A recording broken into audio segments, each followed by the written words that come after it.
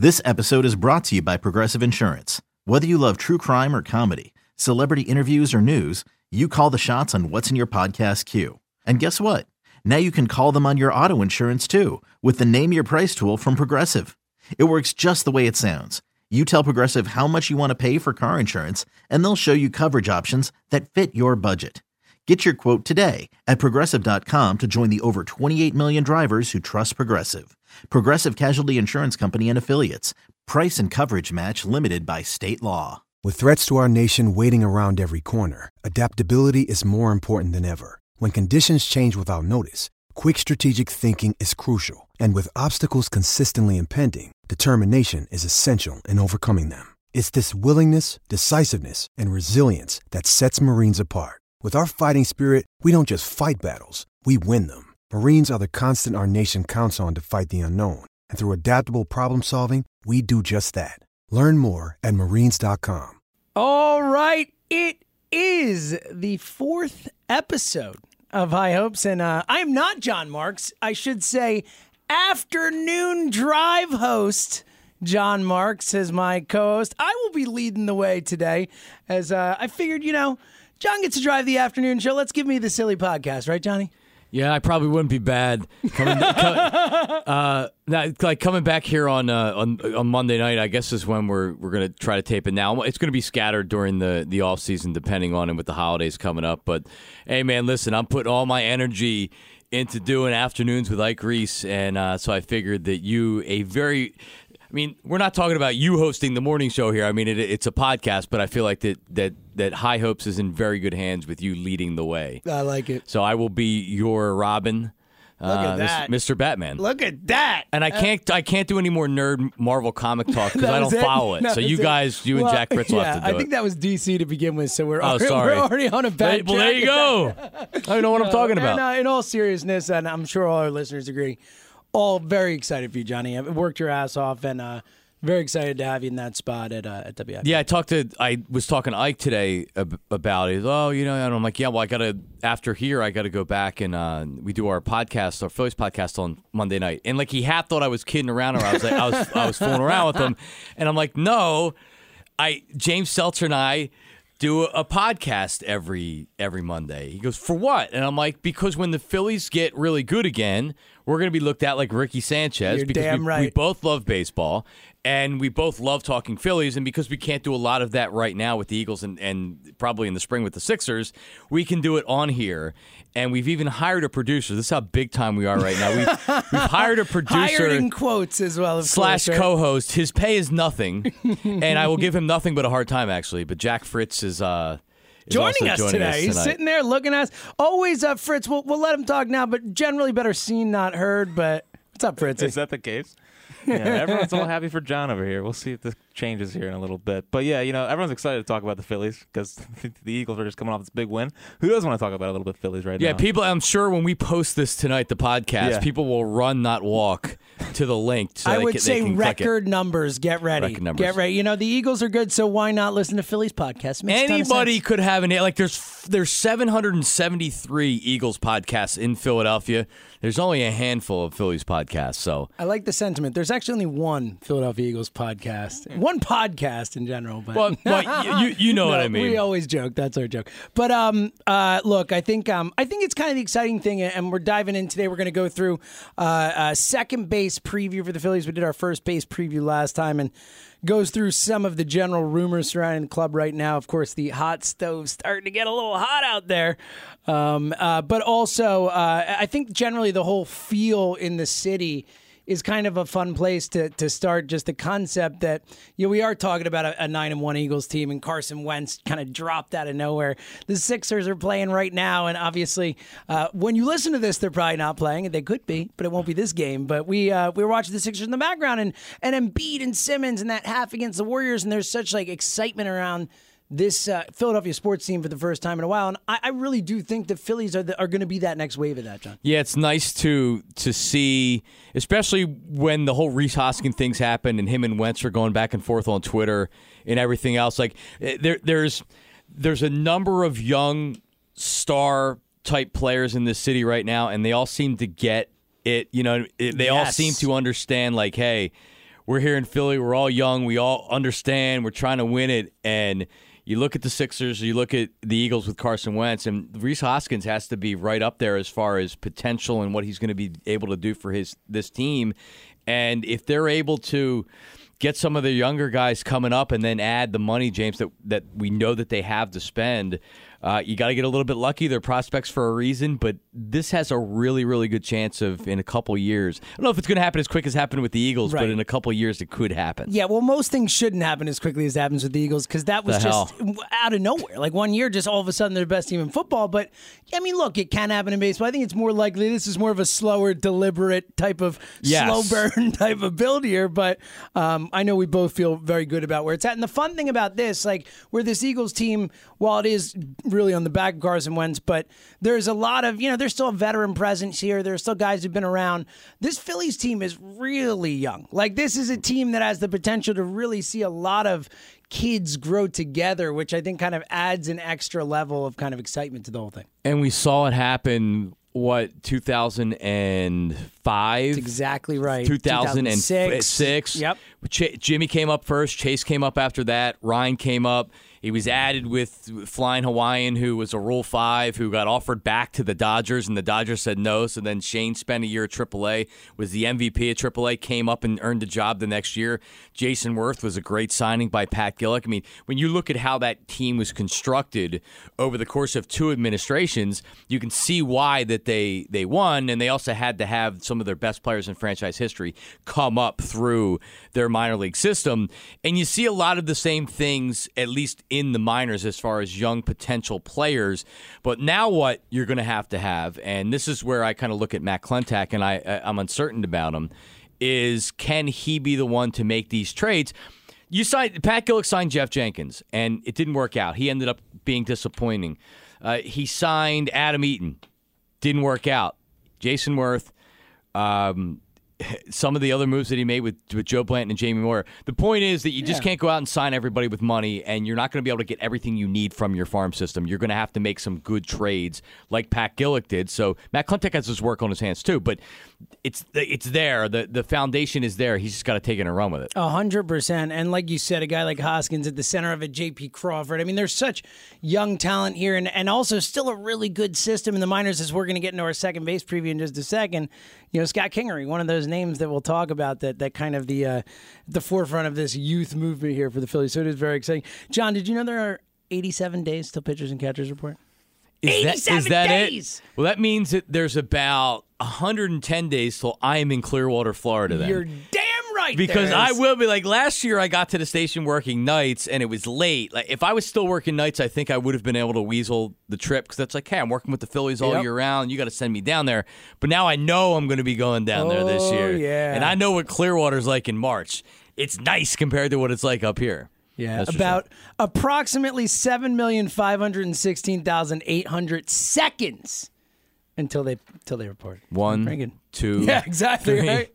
I'm pretty excited. It's good stuff. Valentine's Day. So as the spring training schedule's released today and all that. So let's get into the second base schedule here. Second base preview here. And Fritz, if you want to chime in here on second base, we'd love to hear your thoughts. But let's start it off.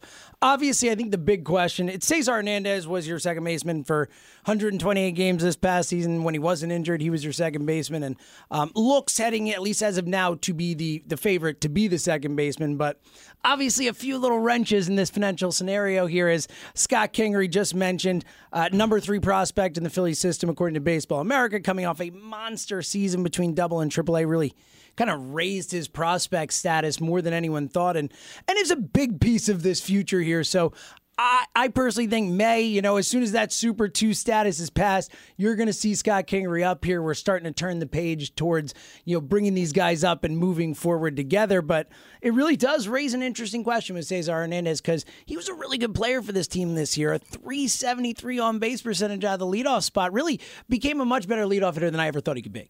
Good defense. He actually hit above average defender for sure. 294 the last 2 seasons, so he's not going to hit a lot of power. Last year he led the league in triples. This year down a little bit, but still, you know what you're going to get with Cesar Hernandez, which was what you just said. Above average defense. He's probably an above average hitter for what he is as a leadoff hitter. He doesn't do anything on the base path. even though as I look at his stats right here, he had 15 stolen steals, bases. yeah. If you want to disrupt things on the base pass, if you want to wreak havoc as a guy that's getting on base on the top of the order, you need to have 35, 40 stolen bases. You need for pitchers to be worried about what you're doing every time you get on base. And there's the commitment to that hasn't been on this team. Mm-hmm. I don't know if baseball, it's just never going to happen like that again. I think to a certain point, but yeah. Well, here's why I'll go to Scott Kingery for a second. Scott Kingery isn't the fastest guy in the world. Scott Kingery isn't going to steal 50 bases. Scott Kingery is a willing participant in knowing what he is, which is get on base and create havoc. And for me, Cesar Hernandez doesn't do that enough. He is a good player, so I don't know what they're going to do with him. He's an asset. That's the thing. It's not something where you just say, all right, well, Cesar, move aside, and we're going to bring Kingery up.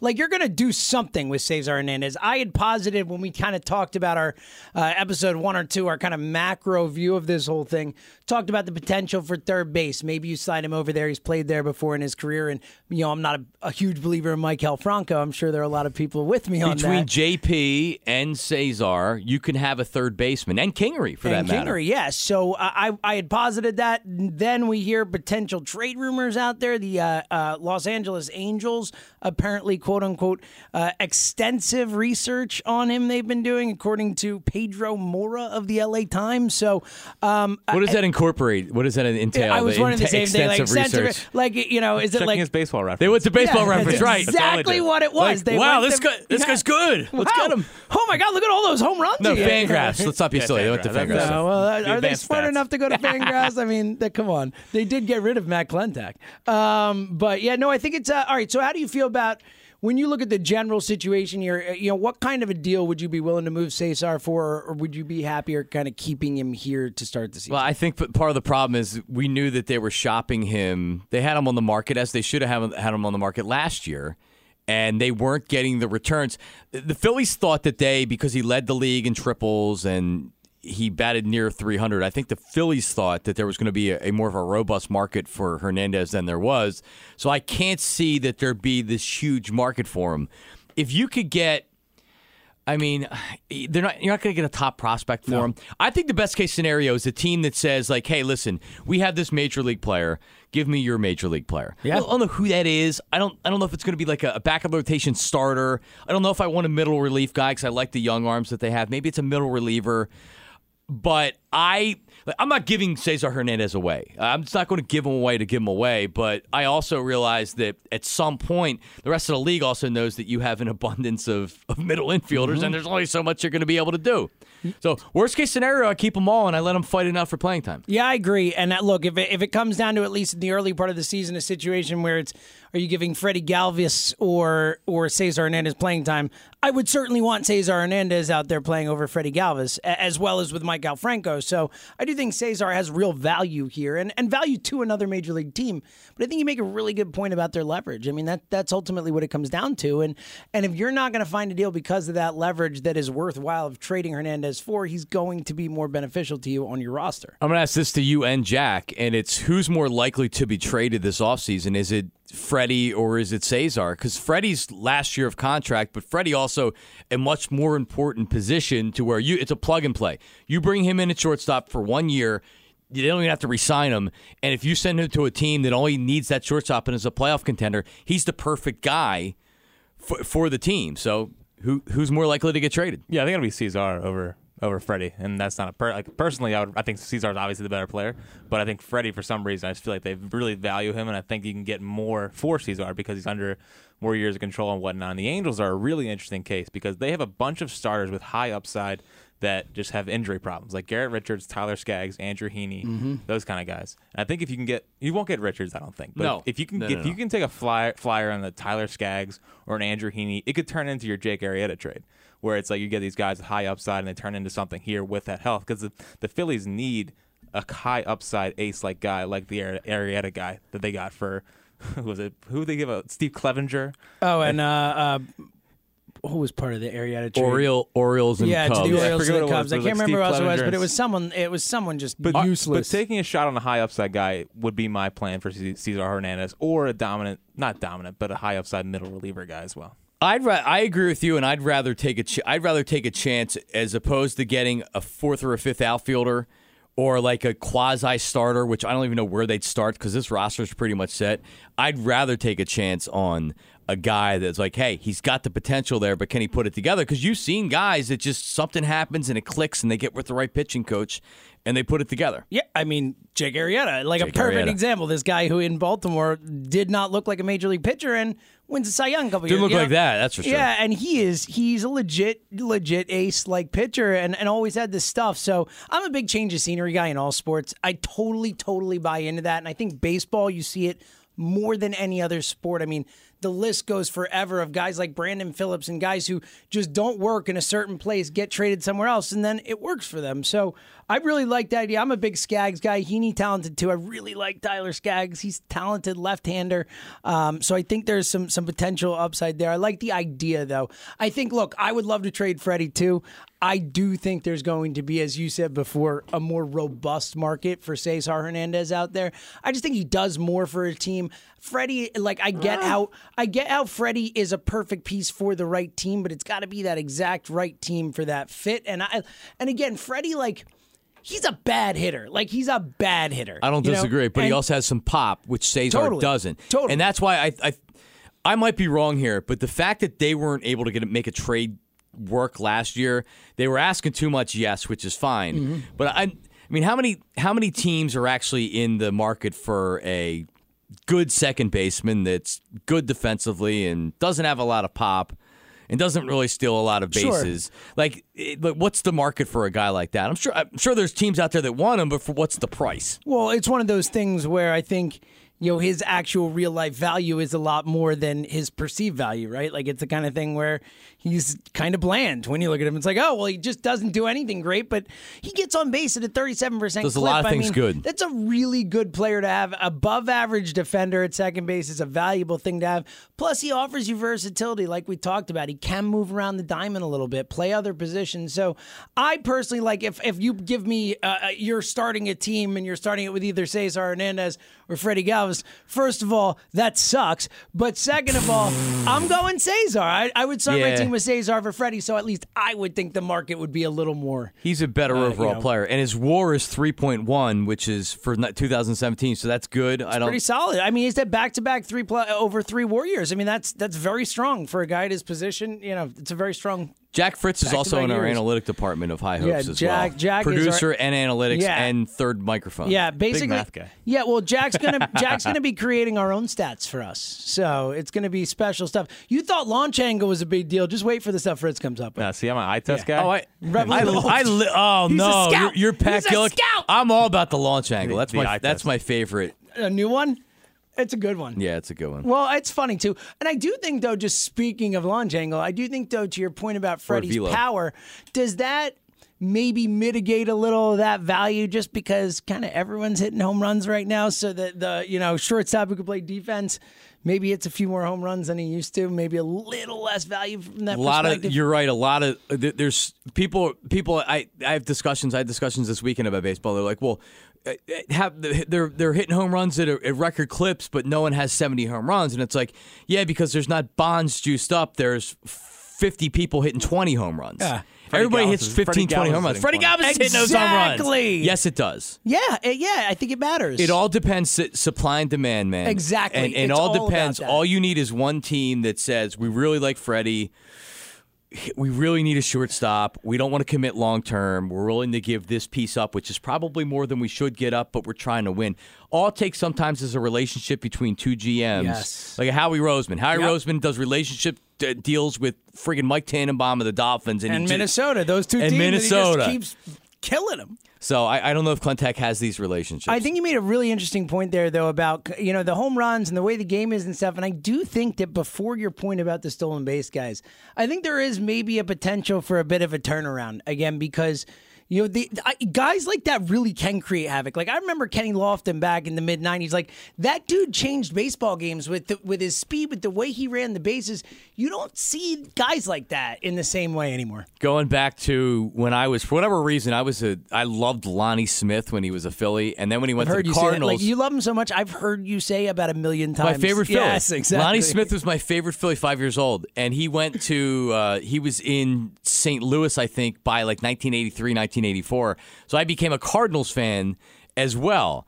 And Cardinals had Willie McGee and Vince Coleman. And Vince Coleman was really like and you had Ricky Henderson, and you had real base stealers. But I remember the split screen, and it's so prehistoric if you find any of it online on YouTube. But they had the split screen of the pitcher, like the home plate angle from the outfield, the pitcher, and then a split screen of Vince Coleman on first base being held on by the first baseman. But when you have a guy that's stealing over 100 bases every year, which is what Vince Coleman did, pitchers are very, very concerned about him. Absolutely. And it becomes such a cat and mouse game. And even if you're not getting the stolen base, if the pitcher's not concentrating on what he's doing with the batter, it's such a huge deal. And if everybody's looking for value, like in every sport, you look for value in draft picks and free agents. There's analytics or whatever. What's a better value than a stolen base? You can turn a walk into a double, like that for free. Pretty much. No, but it takes a guy off the base pass, though. Yeah. Which is the argument and why it's going down every year. That's why you don't see those guys anymore. Right, but if those guys were good at converting stolen bases, it's baseball's changed to the upside thing, where it's like taking you that want guy off the base pass. and also because of the home runs, it's all a self-fulfilling prophecy. You want a guy on base because you're hitting more home runs. That run's a run that scores on a home run every single time wherever they are. And I'm a small ball guy too, so like bunting's gone as well. Yeah, like it's stolen bases and bunting because they don't want to give up an at bat for where they can hit a home run. Yeah, and that's what baseball is. I think that You're right, they're Jack. missing the soft stuff that you don't think about. The frazzling a pitcher, the keeping the defense on its heels, like that type of stuff matters to me. I think that, like you just said, all of analytics, sabermetrics, Moneyball, it's all about finding a market inefficiency. It's all about finding something that other people aren't doing and using that as a way to take advantage of, your sport or of your opponents, all that type of stuff. So I really think that is an area that potentially could be probed more, at least if nothing else, base running. Like we have not seen teams, shifts have been the most recent kind of team thing where it's like Joe Madden shifting every play. Right. I think base running is kind of underutilized in a way. I mean, people care about it, but not in the way where I really think you could create some mismatches and advantages through it.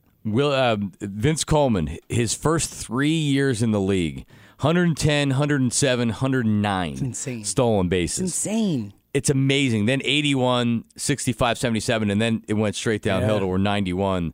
But like he really, it made an impression on me as a kid to where like baseball has changed, obviously, and I don't know if it's ever going back to that type of era, but the Vince Colemans of the world can work in any era. And if you get a guy, and it's not about Scott Kingery stealing 60 bases. It's about Scott Kingery stealing 25 bases. Yeah, and going bases. First to third and going, all that type of stuff and rattling and getting leads where your pitcher, even if you're not stealing a base, if the pitcher's constantly checking on you, constantly aware of you, like that throws him off. Groove a fastball where he's not paying attention, and that could be a home run. Even if you're bluffing, it's just about being smart on the base passes and using it to your advantage. You mentioned Scott Kingery, though. Let's get into him as well, because I think if we're going to talk about the second base preview. Maybe you should start with him. Yeah, we probably should have, because I think that, if you have to say, that all three of us said who will finish the season as the Phillies second baseman, it's absolutely going to be Scott Kingery. So do you think it is as simple as soon as he has passed that Super 2 date, he is up, or are we going to see another Rhys Hoskins type of situation where it's like he should clearly be up and for some reason not up? I'm wondering if they're going to try him at third base at all, which would make a lot of sense. We know JP kind of nowhere. He can handle third base. We also don't know if maybe Franco's getting moved in the offseason. I think if they can, they probably will, right? They can. It's just if they want to, what kind of a return are they going to get? You would feel like that if you traded Franco, you'd almost have to take back a similar project, like a guy that has a lot of potential. It's another change of scenery thing, right? Right. Yeah. Maybe a hitting coach or somebody gets to him. But I'd be surprised if Kingery wasn't the starter by the end of the season. But I also wouldn't be surprised if they brought him up and between Kingery, J.P. Crawford, Galvis, and Hernandez that you have a bunch of guys playing a bunch of positions. Galvis is playing shortstop, but you know what I mean. Like Crawford will get a start or two here and there and there. Bottom line is that Kingery has shown that he can do it, and he's got the major league bat. He's not going to be a power hitter. He's not going to hit 30 home runs like it looked like this year. He's going to hit. He's going to hit 15 to 20. He's a gap hitter. He's a second. He's a doubles machine. He's going to have timely hits. Doesn't have great on base percentage. He's not a big walker, which I don't necessarily like. But for what he does and what he brings to the team, he's an instant improvement. And he'll drive in close to 100 runs every year, 70, 80, 90 runs, depending on where they have him in the order. But he can help year one. Oh, I think so, too. I think he's a high in the order type of guy. And look, two-hitter? I think two-hitter is a really good spot for him. Yeah, not a leadoff hitter? No, I don't think so.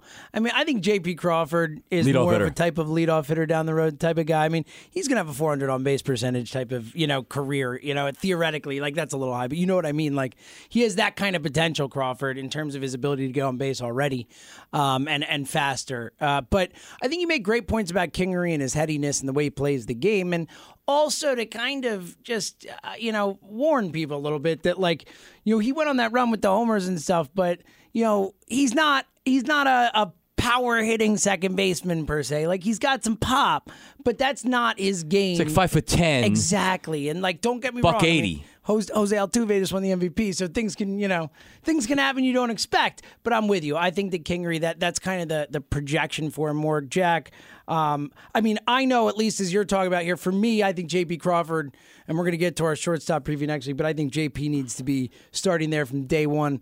We'll see if that happens. How do you feel about Kingery kind of in relation to the whole, mess, as it were, that we're talking about here between this middle infield spots? I mean, I'm a big Kingery guy, but I think he had strikeout problems once he got up to AAA last year, and the OBP thing was a bit of a concern. So I'm not totally sure I'd bat him two-hole. Like, I like Aaron Altherr as my two-hole hitter. Oh, I'm talking long-term. No, I I'm agree talking with like you. a lineup when he comes up next year. I like Kingery like in the 5. Yeah. The 5-ish. Maybe 6-ish even range. 6-7 range Yeah, when he just first comes up. let him ease into the lineup. I Unless agree. you're Pete McCannon and have Hoskins bat 7, and then the next game have him as your cleanup hitter, even though he went 0 for 4. Which Unless you want him to see some fastballs, it depends. I mean, you can switch that around so much where they hit, but I mean, you're right. I like him at 2 because he's not a guy that walks and he likes to swing, but that also works very well at 5. Yeah. So you could definitely stack that at 5. The trading Franco thing is really interesting because, like, do you really trade him right now? Well, yeah, you're trading him at the nadir of his value, right? And I mean, if he figures it out, like, it's just like that could be a franchise-changing move. Yeah, he's never going to figure it out like that. I don't think he is either. It ain't happening, look, brother. Look, all right, here's the thing. If you, like, John Maley maybe is really a wizard and can come in and get him to figure it out, but, I mean, the approach, and it's like the consistency of the same mistakes over and over and over again and the same lack Not changing anything. Yeah, and he doesn't seem to care. He doesn't seem to care that he's not changing anything. I mean, like, even, a guy like Alfaro, who will never be mistaken for a walks machine, at least we saw somewhat, as the season went along, we saw some progression. We saw a change in his approach. Yes. We've been watching Franco for years now, and we've seen literally none of that. And I'll agree with Jack on this, is that I also don't think that it's time that you trade him just to trade him. Absolutely and not. Unless you're getting... Sometimes you can make trades that make sense for both teams. And if you can do that to where we were talking earlier, you get a guy that's like, it would make sense. It's a position of need. They could use Franco. They could develop him. The bottom line is the dude has unbelievable raw tools. And when he does hit the ball and make solid contact, it goes a really long way. So I'm not moving him just to move him. In the right trade, I would definitely move him. Do I think that he's going to figure it out and it's going to click? No, I don't. I don't think maybe for a half of a season or something. I'm not totally giving up on him yet, but I'm not expecting much.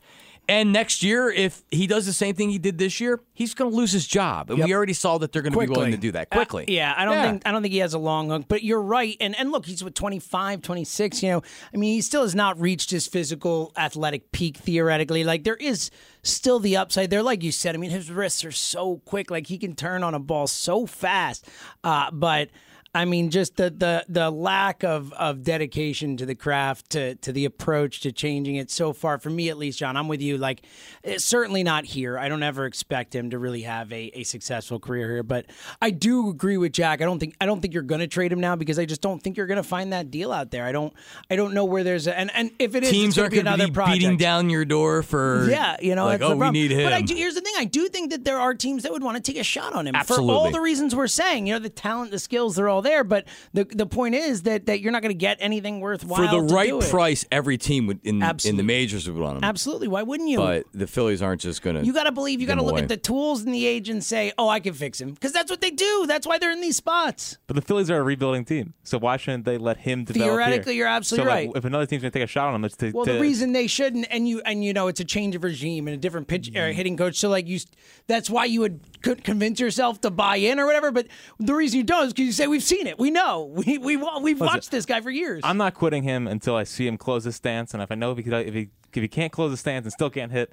then I'll give up on him. But after I saw Giancarlo Stanton close off his stance and hit 65 homers this year, I'm not done on Franco yet. All right, look at that. And so he basically Giancarlo Stanton, just said No. Maikel Franco I'm is the just next saying Giancarlo close the Stanton, stance. quote That's all I unquote. want. Jack Fritz hit him up on Twitter. Yeah, but I heard Pete Mackanin talk about how they're trying to get him to go the other way, and a lot of times he says to himself, maybe I should just tell him to try to pull everything because he's not putting stuff the other way, It's not and working. he's trying. It's not working. So why not? just make him a dead pull hitter. If that's what he wants to do it. Can't be much worse, that's for sure, from an on-base percentage perspective, at least. You mentioned Stanton, so that's our second base preview. More on Maikel Franco coming up in our third base preview, so we'll continue to preview the positions heading into the winter meetings and all that good stuff. But speaking of kind of rumors, and you mentioned Stanton, it does look like the Phillies likely out on Stanton, I think, which we all kind of expected them to be. Crowded outfield didn't really make a ton of sense. Obviously, the onerous contract, but there were a few other rumors come out over the last week. One that makes even less sense than Giancarlo Stanton, if that's possible. According to and legitimate people connecting them here, John Heyman originally and John Morosi backs it up, saying the Phillies interested in DH Carlos Santana, John, not the guitarist. Well, it's interesting that they both say the same thing, and I'm not gonna say that these guys are throwing stuff against the wall because. Yeah, a lot of times this year, there's just a lot of rumors and, like you said, a lot of connecting the dots. Like, okay, this team needs a starting pitcher. Yep. Here are the top 3 starting pitchers on the market. They must have interest This in team a starting has money. pitcher. This guy's going to cost Right. money, ipso facto. It's weird that it makes such little sense that maybe it makes sense. Does that make sense? Like Sure, why it not? makes such little sense that the Phillies would be in on Santana. Then why is the name even there? being put out there? No, look, I think It would and be to play also- first base, Sure. and then Hoskins would play left field. which I think would be a gigantic mistake. And we talked about it a little last week when we did our first base preview. That Unless they like him in left field, James. man, I know, but I don't think he's a left fielder, but they might. It's possible. He's better than the bat out there, Pat the Bat, isn't he? Well, he's more athletic. High praise Well, than Pat turned himself into an okay defensive player. Yeah, he was okay. You were thinking like He's better than Greg solid, you were thinking Luzinski. mediocre. You ended up at okay, and you're probably All still right. a little generous there. All right, yeah, he's in there for his bat, but I agree. Like all else being equal, you want him to be your first baseman. But if you have a chance to add a guy to play first base, I think he can be more than adequate in left field. I don't know about the guy they're looking to add to first base and how much money you're going to have to pay him. I don't really like the idea. I think if they're signing Carlos Santana, I think they're doing it in the same vein that they signed Howie Kendrick last year. Obviously, a little bit bigger ticket, as it were, but they're signing him to try and trade him at the deadline. I think that's the most likely scenario in that type of situation. A team that needs a power hitting first baseman, a power hitting DH, whatever. I think that's the only reason you bring a guy like that in. Well, it'll also be interesting to see what happens with the market this year because you remember there were a lot of players that deep into spring training. Bautista wasn't even signed in the beginning of spring training, right? Super late. Remember, that was the thing with the Edwin Encarnacion signing where Toronto offers him the contract and then he says no and they sign Kendrys Morales. And then it's like, oh wait, no, I'm still interested. And then the Indians get him at a discount. It was really a strange market for the power hitters last year. Strange market, and you saw a lot of names that were still there towards the end. And I guess it's actually why Michael Saunders ended up in Philadelphia, because there wasn't a market on him. Gee, I wonder why. So it'll be interesting to see the strategy that the Phillies have, because they do have money. And would they be willing to go a little bit deeper with a player that say, hey, listen, we're not going 3 years, but we'll give you more for that 1 year than you're going to get in other places, and then you're right back on the market next season. It's weird how free agency has changed in baseball. Like, it really, really has. So I'm wondering if Klentak's up with that and he can make a couple of smart signings.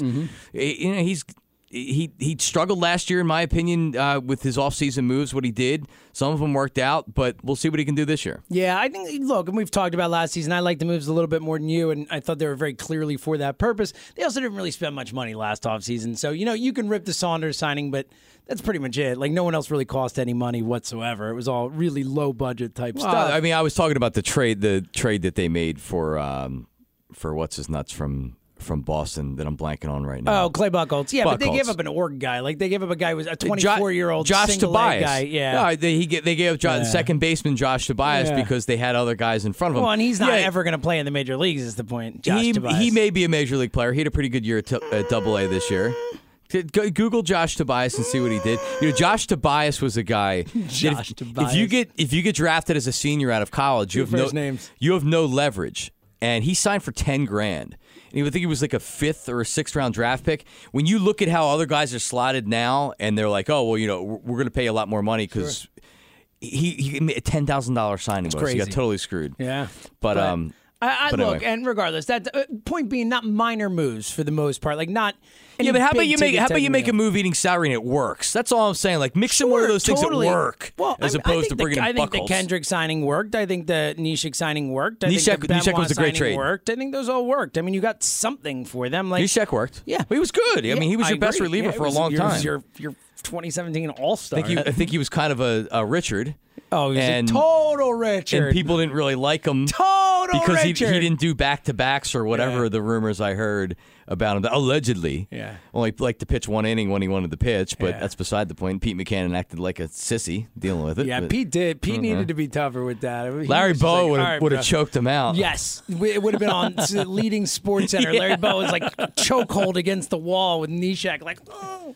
That totally would have happened. There are some big money contracts out there that are available if you want to make like a Sixers-ish hinky move, like the Ellsbury deal. Like if you can go for the Ellsbury deal, it's a smart thought to take off, to get a prospect, to take a contract. Back, try to get like Miguel Andujar, even though they have like a bunch of Yankees are not ideal for that, obviously, because they just don't mind paying out those contracts so much. But it's a really good thought. And like Michael Brantley, they're trying to get rid of that contract. That's $12 million next year. Well, you posited to me to get Salazar. I would do that in a second. Well, the idea was Cesar Hernandez would come in and play second base. They'd move Kipnis to the outfield, and then which they pretty much already have anyway. Right, and then we would take back Danny Salazar and Michael Brantley, and they get out of the Brantley deal, and we get a high upside Danny Salazar. See, and that's the thing you were talking about before.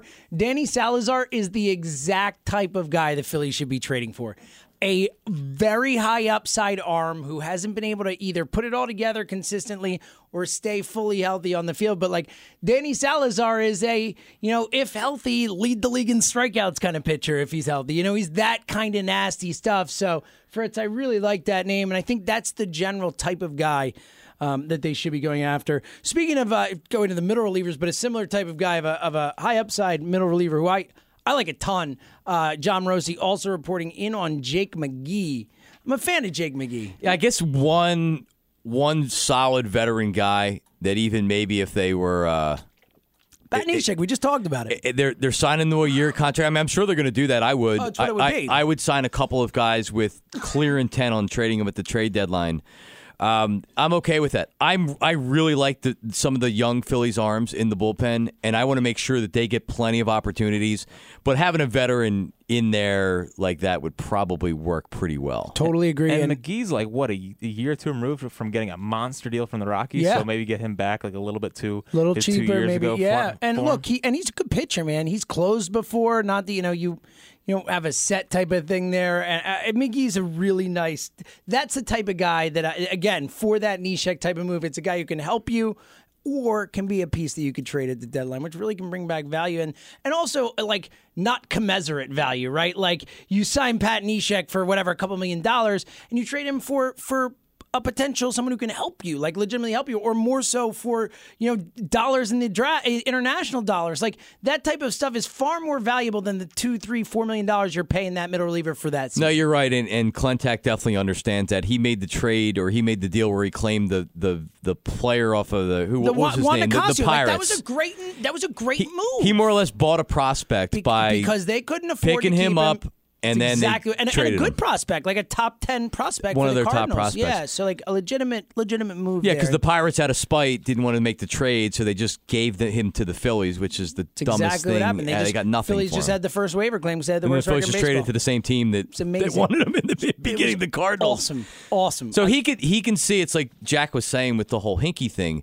There are ways that you can use your low payroll, and hey, you're going to spend the money, then do it on a player that it doesn't even matter if you want. But get something else in return. Well, that's the point of it. That's the beauty of it. And the Hinkie is a kind of a great way to put it. It's funny how that's just become synonymous. Trust the process, yes, James. baby, yes. All right, lastly, before we get out of here, I wanted to talk quickly about the Hall of Fame ballot release. Does anyone care about the MVP and Cy Young and all that? We don't really care that much, right? No, I don't care at all. Congratulations to Jose Altuve, and we can just move on. I like Altuve. That's why I said that. it. Yeah, I love him. And also, I mean, Aaron Judge and Cody Bellinger may be the best pair of Rookie of the Year winners. That? Numbers. So maybe we do want to talk about it. God damn it, we just did. We did. That was fun. Corey Kluber and Max Scherzer are both good. All right. I want to talk about the Hall of Fame, though, because these are guys, it's fun, John, and Jack is 5 years old, so he can't get this yet. But, yes. You and I understand now, we're at the point in our lives where the last few years, it's really guys we spent our whole lives watching play baseball who are up for the Hall of Fame. And that's a different kind of thing than when you're in your 20s and, you don't have that frame of reference. Maybe you guys, when you were a kid, retired when you first started watching or whatever. You know them, but you don't really know. Exactly. These are guys we know. And this year, the big names, one of them connected to Philadelphia, obviously Chipper Jones on it, but Jim Thome up for the Hall of Fame for the first time this year, and Omar Vizquel, the other big name of the new guys.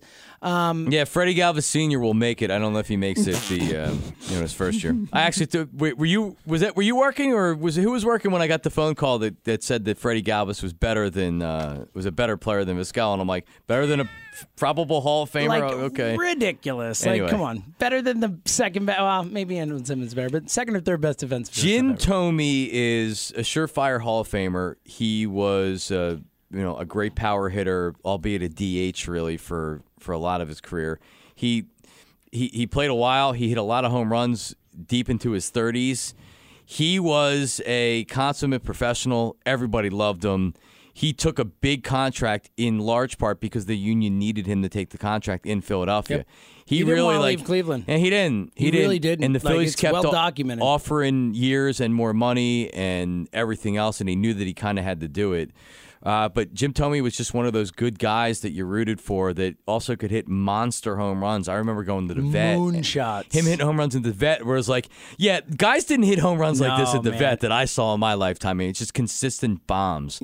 So he'll get in. I don't know if it's the first year. I don't follow the Hall of Fame that much, but he'll get in. That's what you had asked before. Is he a first ballot? And look, he's a Hall of Famer, and he's going to get in.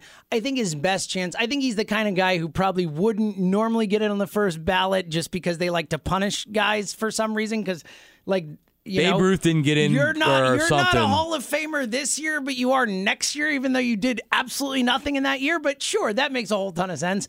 The Hall of Fame's a disaster. We don't need to get in. It's like my biggest pet peeve in all of sports is the Baseball Hall of Fame. But I think the chance he has is that he, like you said, John, he was loved by everybody. Like every reporter who ever covered him, every fan who ever met him, all that type of stuff. And ultimately, it's these guys, these are reporters who are voting him into the Hall of Fame. And I think the fact that they like him and the fact that he deserves to be in could get him in on that first ballot. I think Chipper Jones, a lock to get in on that first ballot, and a well-deserved lock. I mean, I think you could argue, after Mike Schmidt, maybe the best third baseman, one of the best third basemen in the history of the game, on the top 5 third basemen in the history of the game, for sure, no question.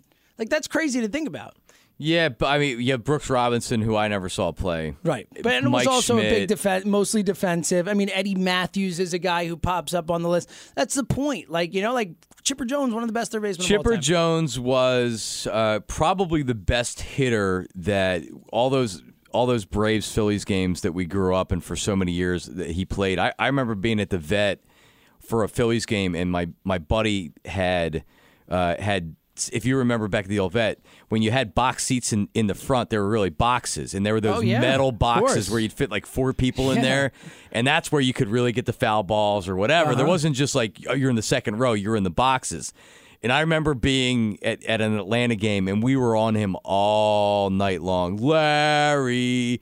And he handled it so professionally, and like he knew that we were just idiot, like teenage kids, and we're doing stuff. But he was one of the best hitters that I've seen, and just a great player, and also just married his third wife, a Playboy model this time. Good for you, Chipper. So he's 0 for 2. We're hoping he goes 1 for 3. And my buddy Kevin McAlpin, who works for the Braves radio, raves about him as far as a guy. That's what I've heard. You hear it everywhere. Like, he was just a really good guy, loved the game, like cared about his teammates, all that type of stuff. And seems the stuff that you've seen from him at post-career seems that way too, like kind of funnier than you would have expected and stuff like that. And everything you said, not a total douche like a lot of that's what baseball you thought. players, Yeah, like Pat the Bat.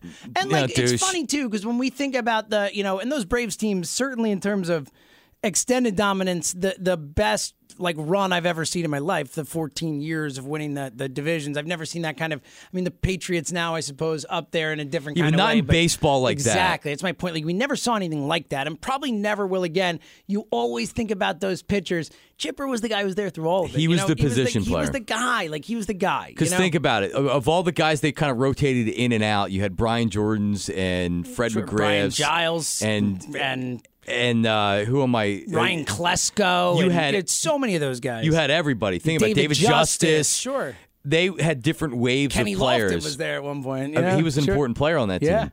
There was different waves, but Chipper was always there, and you said it. The pitchers were always there. Yep. Everything else was kind of interchangeable. And he was there for good reason too, because he was a damn good hitter. I remember having, since James is probably Mr. Baseball Card man here, Jack Fritz. Big time. I remember having the #1 draft pick card of Chipper. Yep. When he's a shortstop when he came out of high school. Yep. And they quickly made him into a third baseman. But I remember having that. I don't know what happened to it. Yeah. But that's when I first remember Chipper Jones. It's like, oh, Chipper Jones. Like, I hated him from the start. Yep. And then Andrew Jones at the same time. Andrew and Jones like, these from guys, Aruba. These guys. But yeah, look, no doubter for me. Fritz, real quick, and Omar Vizquel, I think an interesting one. Personally, I don't know if he's a Hall of Famer or not. He was certainly one of the best defensive players I ever saw in my life. I love those Indians teams, so I have a soft spot for him, but I don't know if he's there or not. The numbers put him there, but a lot of that is the longevity and stuff. I don't know if I ever watched him play and said he was a no-doubt Hall of Famer, but Fritz, tell everyone why Mike Mussina should absolutely be in the Hall of Fame, and it's ridiculous that he's not. He's one of I think he has the most 20-win seasons ever, right? He's up there. I think he's tied for the most. It's like ridiculous. And like his stats compared to people who are getting in are just he's right there with them. So why isn't he not in? Because his ERA is high. He played for this guy pitched in AL the East. AL East in the steroid era, like the heart of the steroid era. He was right behind the names of like Randy Johnson, Roger Clemens, Pedro Martinez, and then it was like Mussina. He wasn't in like that range, which is fine. Doesn't mean he's not a Hall of Famer. The guy had absolutely 270 wins in his career. Not that I'm a big wins guy, but like it's important at some it's point. an important ERA number. below 3 twice in his career. And that was because of that division, man. Like a great postseason pitcher. What do you have, 2 no-hitters broken up in the ninth? Mike Mussina the most. That's why I brought him up, because until he gets in, he's going to be my passion project for someone who is not in there, who absolutely gets underrated. Never won 20 games? Other than, of course. His last year he won 20 games. Other than, of course, the best hitter I ever saw is not in the Hall of Fame. But, like, who cares about that? Mussina was always a good pitcher. I never liked him because I never liked the Orioles. Me too. But then he went to the Yankees. And that was the other thing, too. He never won because he was always the Orioles. So he never won he never got over a certain level, and that really kind of hindered his. I actually liked him with the Yankees because I liked the 95 Yankee team. I liked that era team. And when he came when he came to the Yankees, I like some of the players. I was always a Jeter fan. Yeah, the core four guys and all Yeah, that. yeah. He's not. Mussina's not a guy that you do like that you hate. I hated Roger Clemens. I hated steroided up Jason Giambi. There's a lot of players that came to the Yankees that I hated. Alex Rodriguez. Mussina wasn't one of them. I did root for him. I don't know if he's a Hall of Famer or not. He's a Hall of Famer. Underrated. All right, we'll do some more Hall of Fame talk as that kind of comes around. Love and stuff. Hall of Fame. Me too. And it's so funny because I just said I hate it. It drives me crazy, but like I love it, and it's my own issues. All right, Marks, any final thoughts before we get out of here? Real quick, the Rule 5 draft's coming up in December, but the Phillies today, so here's how it works. They have 40 players they can protect based on service time. A lot of the younger players they don't have to protect because there's a certain amount of time since they were drafted to where they don't have to be protected. But this year they had a lot of the reasons why they made some of the trades is so they could remove guys from the 40-man roster and they could put some of these younger players on. So I'll just give you two names of guys that probably the two highest profile guys that they didn't put on the 40-man roster are Andrew Poland and then Carlos Tocci, who are two outfield prospects, and Poland could be a guy that gets taken. Probably not, though. But, Rule 5, it's kind of minutia, but it's also Shane Victorino was a Rule 5 guy. Odubel Herrera. Herrera was a Rule 5 guy. Santana is the most notable Rule 5 guy. So if you know what you're doing, more often than not is you draft a guy that sucks and he can't stay on the roster the whole year, and then you have to offer him back. The Phillies took Shane Victorino, and they couldn't keep him on the roster, so they offered him back to the Dodgers, and the Dodgers said, no, we don't want him, so he was able to send him to AAA. Yeah. Ended up working out for him. So, again, this is another way where you can improve your team by selecting a guy and also protecting so he doesn't become that next guy that gets taken. It's a great point. And then the concept of the Phillies, because they are not a fully formed 40-man roster, a fully formed 25-man roster for that matter, Really? They do have the ability to take someone and potentially keep him on that 40-man and not necessarily lose that Rule 5 pick that they make. So, a great point there. And Mark Appel, we forgot to mention. Yes, Mark Appel. DFA'd. Yeah, they yanked a couple guys off the 40-man roster to make room. Mm-hmm. And Mark Appel, who was part of the Ken Giles, Kenny Giles for trade. Vinny Velasquez and Mark Appel and a bunch of sadness. Well, the problem with Appel is that even though he started his Phillies career off well, it wasn't really true. Yeah.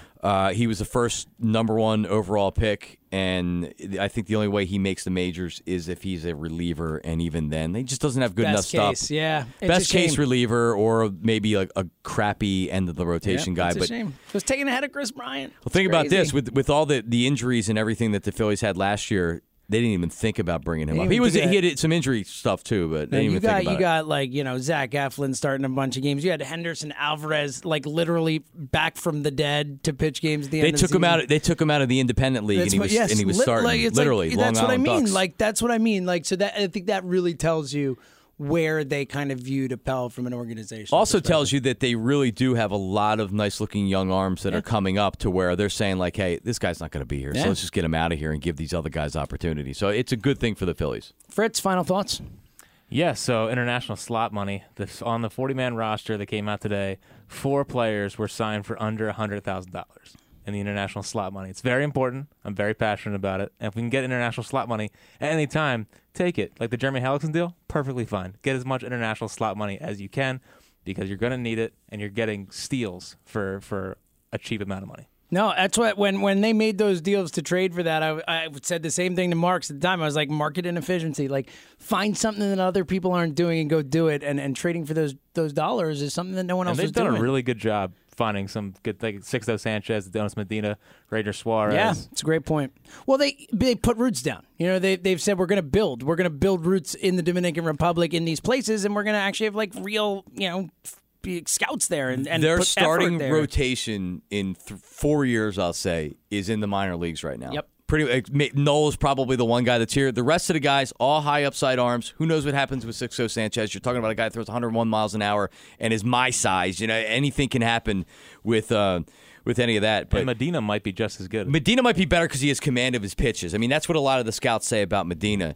And Ranger Suarez is killing. I love Ranger Suarez. Jojo Romero? JoJo Romero, they really do. They're lower They've got levels young that are arms, moving man. up. They got and starting arms too, so that matters. And that's everything, and that's the key. And you never know if they'll make it, where you want them to make it. But certainly nice to have that upside. All right, that'll do it for episode 4. High hopes, baby. That's right. Next week, shortstop preview coming up next week. It'll be fun. I think that could be. I could do it right now. J.P. Crawford should be the shortstop, Yes! and it shouldn't be Freddie. Yes. End the episode. So that'll do it again. Thank you to newly minted producer Jack Fritz, and again. Well, it's interim. He's the interim producer. Yeah, that's this true. Is He's got this to is like a tryout. prove himself. Could I like definitely this. lose this job. You're on a prove it deal here. Yeah. Would you be A able to prove it deal? Hold on. I mean, would you be able to afford life if you lost the job? I don't want to put you in a bad spot, and The only way financially. you're getting me off this board is if you trade me for international slot money. Or if you get the nighttime producing job. Yeah, that works too. Either way, we will make it work. So again, thanks for listening. I hopes we'll be back next week.